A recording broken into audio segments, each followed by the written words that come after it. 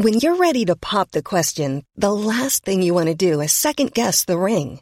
At BlueNile.com, you can design a one-of-a-kind ring with the ease and convenience of shopping online. Choose your diamond and setting. When you find the one, you'll get it delivered right to your door. Go to BlueNile.com and use promo code LISTEN to get $50 off your purchase of $500 or more. That's code LISTEN at BlueNile.com for $50 off your purchase. BlueNile.com, code LISTEN. Do you know a student getting ready to go to college? Or are you looking at going back to school yourself? The Woodward Hines Education Foundation and the Get to College program help more Mississippians get to and through college to get certificates and degrees that lead to meaningful employment. They offer free college planning advice, including hands-on FAFSA completion assistance through in-person or virtual appointments. Visit gettocollege.org to learn more.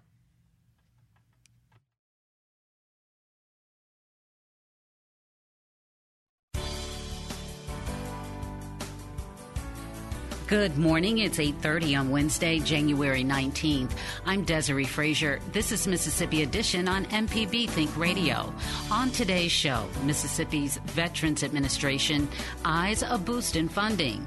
Then, why some New Year's resolutions fail. And how low-income Mississippians can get discounted medical care for pets. This is Mississippi Edition on MPB Think Radio.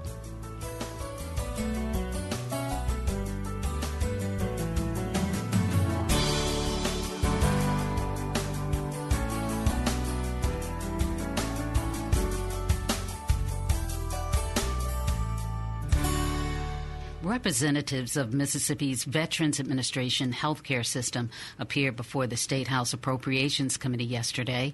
Their big pitch, more funding to be able to compete in an increasingly thin labor market. Stacey Pickering is the VA Executive Director. He spoke with MPB's Kobe Vance in the halls of the Capitol. Can you tell me how are things going in y'all's nursing home right now? You know, it's been a great turn coming out of the worst of the pandemic a year ago. Once the vaccines got here, it was a game changer. We've had zero COVID-related hospitalizations or COVID-initiated hospitalizations. We've only had one resident in the last year that has passed away due to a COVID-related illness. So even right now in Omicron, we've had up to 35, 37 in one home at a time, and only 2 of those were showing symptoms. So it's definitely the vaccines have been a lifesaver, the booster shots, and over 85% of our residents across the board have gotten the vaccine because they understand how important that vaccine is to their health. During the hearing, you were mentioning some of the struggles y'all are going through with when it comes to staffing. Can you tell us a little bit about that? Well, staffing is a big issue across all of healthcare, whether you're in an acute hospital setting or a long-term care setting or assisted living. We're in the same boat, a little behind the curve as the state veterans home, because until a year ago, we were under the state personnel board and our salaries were capped. The legislature took action. We're digging out, but we're still competing with traveling nurses, temp staff agencies that are paying as much as $85 an hour. So if our hospitals are paying that much, and finding the revenue streams of which to even compete at some level to stabilize our workforce, that's one of the most difficult issues. And again, it doesn't matter if you're a hospital or a nursing home. The nursing staffage, the nursing shortage nationwide is one of our biggest struggles and biggest friction points on a day-to-day basis. And you mentioned that the number of people you're all having to bring in temporary-wise is varied by different areas. I mean, was it Collins that has a very low staff, like in-house staffing right now? Collins is our biggest because we're dealing with other markets such as Laurel, Hattiesburg, McGee, Covington County Hospital, and as well as all the nursing homes in those markets. And it's a smaller market for us to pull from. But that is our most difficult market. Other homes we're doing as well as up to almost 80% staffing and relying on temp staff less in those homes. So it's across the board, depending on the market where you are. But, when you're dealing with over 50% of your staff, our temp agency staff that are coming in, they may be there for 2 or 3 weeks, maybe for a month. It gives inconsistency care and inconsistent care for our staff, our residents. And so we're continuing to work that through the system. And how do we compete in this marketplace that we're all in now? What do you think it means for the residents to have that temporary staff come in? Are they able to provide the same level of care that somebody who works with them 24/7, for several months or years? Well, the good news is most of the temp staff come with years of experience. They do a really good job when they get there and they augment us. And that's one reason we're also looking at, can we do a longer contract with some of these temp agencies so that we can have a more stable workforce? They may not be our employees, but can it be the same employees week after week to give our residents that familiar face, that familiar knowledge base?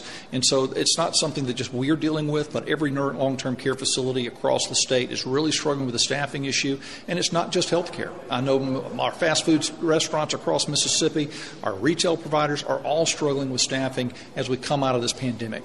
When it comes to staffing, is it just competing on people who live in your area, or is it also competing with the prices that temp agencies can offer their employees? I really hate to say it's an all the above, but it depends on the market. How big a market pool do we have to pull from? Getting people to move to that market for what we're paying is difficult. But then the issue is, our salaries and what we're able to do whenever temp agencies are paying in hospitals up to $95 an hour for a registered nurse, we really can't compete at that level. And so hopefully at the end of the day, it's more about the mission and pigs who really want to go to work every day with a purpose of caring for the veterans of this state and this nation. The men and women who've worn our nation's uniform, have served in battle.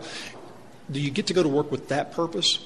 That's where we've had a lot of our staff saying we'd rather be a part of that. I may not make the large salaries, but I'm going to be doing something that makes an impact every day. And that's at Mississippi Veterans Affairs what we get to do. And then lastly, the Department of Health has graphs that show that at the beginning of the pandemic, during that first wave, around half of deaths were in long-term care. And then the next graph of the next wave was a fourth of deaths were in long-term care. And that's continued to go down and down. And now it's only a small percent of the overall deaths are in long-term care facilities. What do you think that says for the vaccine and the effectiveness of that? Well, it's not just the vaccine. The vaccine works. In our own homes at the Mississippi VA, 4 facilities, 600 beds. We vaccinated last January on the 9th is when we started the vaccine process at our 4 facilities. We have not had a single COVID-induced hospitalization or death. We've only had one individual who had COVID at the time of his death, but he had several other comorbidity issues. The vaccine works highly effective, but the other issue is masking in that environment. Now, I'm not a proponent personally that we should wear masks everywhere, but in that environment, absolutely. And our staff does a phenomenal job. Just in Oxford, we had over a dozen staff that were out with COVID-19 last week, and no residents had it. That's because they were very disciplined in wearing their KN95 mask while they were at work, while they were caring for the residents, and the residents never got infected by the virus. It has been a great success story when those infectious control procedures are put in place and used, disciplined every day. Stacy Pickering is Executive Director of Mississippi's VA. Coming up, why some New Year's resolutions fail. This is Mississippi Edition on MPB Think Radio. Hi, I'm Jason Klein from Fix It 101. If you ever thought about changing the doorknob or fixing a leaky faucet, some jobs just aren't that difficult, and yes, you can do it. If you want to find out how to do those things, listen to Fix It 101, podcast everywhere. This is Mississippi Edition on MPB Think Radio. I'm Desiree Frazier. Eating healthier and better managing weight are among Americans' most common New Year's Eve, or rather New Year's resolutions. But now, as we near the end of January, plenty of people are in danger of or already have fallen off the wagon. Paul Robertson is a dietitian at the University of Mississippi Medical Center. He joins us to explain why some resolutions fail and how we can better keep the promises we make to ourselves. From a standpoint of planning your resolution, success rates, failure rates hinge on a multitude of different reasons. I think some factors that, limit or hinder people's success with their weight management goals could be less planning. They don't get the details worked out, perhaps, how much time they have to do things, how they're going to allocate their time.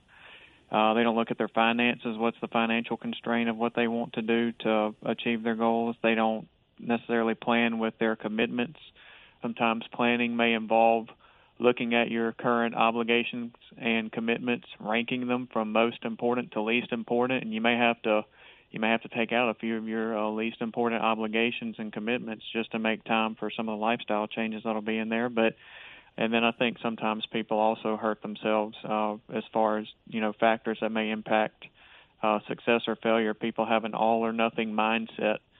They think that if they cannot do it perfectly, that they just shouldn't do it at all. I've had patients or individuals talk with me. They've done really good for 2 or 3 months, and then they've just had a really bad few days or a bad week, and it just upset them so bad that they decided they needed to quit because those bad days or a few bad weeks surely outperformed the 2 or 3 months of a greater amount of time of commitment and effort on their part. And that just wasn't the case, and so they need reassurance sometimes as well that, hey, you've done a fantastic job. Sometimes life is going to throw you some curveballs and just be what it is, life. And you just want to make sure that you can be mindful that this isn't necessarily a perfect process. It's never a perfect climb. I like to use, climbing Mount Everest. Perhaps sometimes that's overwhelming for people, and people think they're going to get there and completely they're going to get there at a rate where they're just continuing to make progress the whole time, and they're never going to necessarily have a setback that drops them down just a few steps back before they can kind of regain their ground and move forward again. So realistic expectations that, your plan may not work as well as you would like it to, but it can work, and then you can continue to learn from what works from your plan and what doesn't work and tweak and adjust as you go. It sounds like the mental aspect of this is key to success. Sure. Mental health with this has a lot to do with it. One thing I always will encourage is if someone is struggling with their mental health, make sure they get in with an appropriate provider who can assist them and help them with the management of it. Mental health is a very real struggle. COVID has exacerbated that for a lot of people. And so making sure you've got a good support team, starting with a good healthcare provider that can help. I think one of the other factors perhaps that impacts the mental health aspect of this is, why are you doing it? Why do you want to lose weight? And so I think sometimes people have this mindset that, perhaps they struggle with loving themselves, not in a haughty manner or trying to put yourself way over others or anything like that, but considering each one of us is just as important as ourselves. But people struggle with self-value and self-worth at times, and they think, if I could just lose 20, 30, 40, 50 pounds, or maybe a little bit more than that perhaps, I would be something. Right now I'm nothing, but I would be something. And one of the core principles of that is you should love yourself no matter what. As people, we all struggle. We're all flawed in a sense, but we're loved anyways. And so one of the greatest truths is to know that you're loved and just put focuses on other aspects. There's a multitude of reasons why people want to lose weight. Some of it's to improve fertility. Some of it is just, hey, I'm tired of not being able to bend over and tie my shoes. We've had patients in workup where they're wheelchair bound beforehand from our surgical standpoint program. And 6 months after the weight loss surgery, they're walking around, they're climbing stairs, a whole flight of stairs where they couldn't even come close to getting out of a wheelchair beforehand. So there's tremendous differences, and there's a lot of enjoyment in enjoying the just the basic pleasures of life that sometimes we all take for granted. So I think that's a big part of it. I think one thing that people, if you've never had a lot of experience working towards weight management or better health, it can be very consuming. That is a very strong factor that's going to impact someone's mental health as part of this. If you're already feeling, perhaps pretty overwhelmed at this point with, other factors in life, you don't want to make this very stressful either. One thing that can help to decrease the stress that comes with lifestyle change is to realize that your approach needs to be personalized for you. What can you do? What's realistic for you? Yes, there are things that we know are going to give people in general a better success rate with what they do, but not everybody can do the same thing. So you have to ask yourself, well, what can I do? And sometimes it may just be coming up with a few basic things like, hey, I'm used to drinking, 4 cans of soda a day. I'm not necessarily going to cut it out, but I can cut back to just 1 can a day. Doctor, we appreciate your time. Is there anything critical that we missed? I would just say it's okay to have setbacks. It's okay to have a plan that doesn't necessarily work as well as you want to. You've tried, you've given it a go, and you should be commended for that because it takes a lot of courage to step out in faith and try something. If nothing changes, nothing changes, right? But if you've tried something and even if it doesn't get you where you want to be, it's still okay. We're here. We're eager to help and absolutely want to do so to encourage anyone as they work towards better health in this time of the year. Well, we really appreciate your time in speaking to us and really interested in what you talked about in terms of the mental aspect of this. Thank you so much. Thank you, Desiree. I appreciate the opportunity. Coming up after a Southern Remedy Health Minute, how low-income Mississippians can get discounted medical care for pets. This is Mississippi Edition on MPB Think Radio. Hi, I'm Jason Klein from Fix It 101. If you ever thought about changing the doorknob or fixing a leaky faucet, some jobs just aren't that difficult, and yes, you can do it. If you want to find out how to do those things, listen to Fix It 101, podcast everywhere. This is Mississippi Edition on MPB Think Radio. I'm Desiree Frazier. At a certain point in our lives, almost all of us decide we might like a pet dog. One big barrier, though, to pet ownership is cost. Not only the cost of acquiring an animal, but the even more daunting expense of taking care of it. Jackson area nonprofit Mississippi Spay and Neuter works to close that gap, and it's recently received a grant that'll make its services more affordable for hundreds of low-income pet owners. Shelby Cyphers is the organization's communications director. This is a big grant for us, and this is actually the second grant we've received from an organization based in the United Kingdom. They're called Dogs Trust, and they have an arm in the United States. And their nonprofit is all about helping dogs, and spay-neuter is one of the ways that we can help dogs, and it's one of the most cost-effective ways we can save lives. So this grant specifically helps animals in basically the Jackson Metro who come from low-income households. It helps to get them spayed or neutered so that they don't reproduce and cause more financial strain for the family and more homeless animals. Well, the price is $65, or that's the amount the grant will contribute. Exactly. That's the amount the grant will contribute, and that's the price starts at $65 for small male dogs and goes up to $100 for the largest female dogs. So it does pay for a significant chunk of the surgery fee. How long does it take a pet to recover from this type of surgery?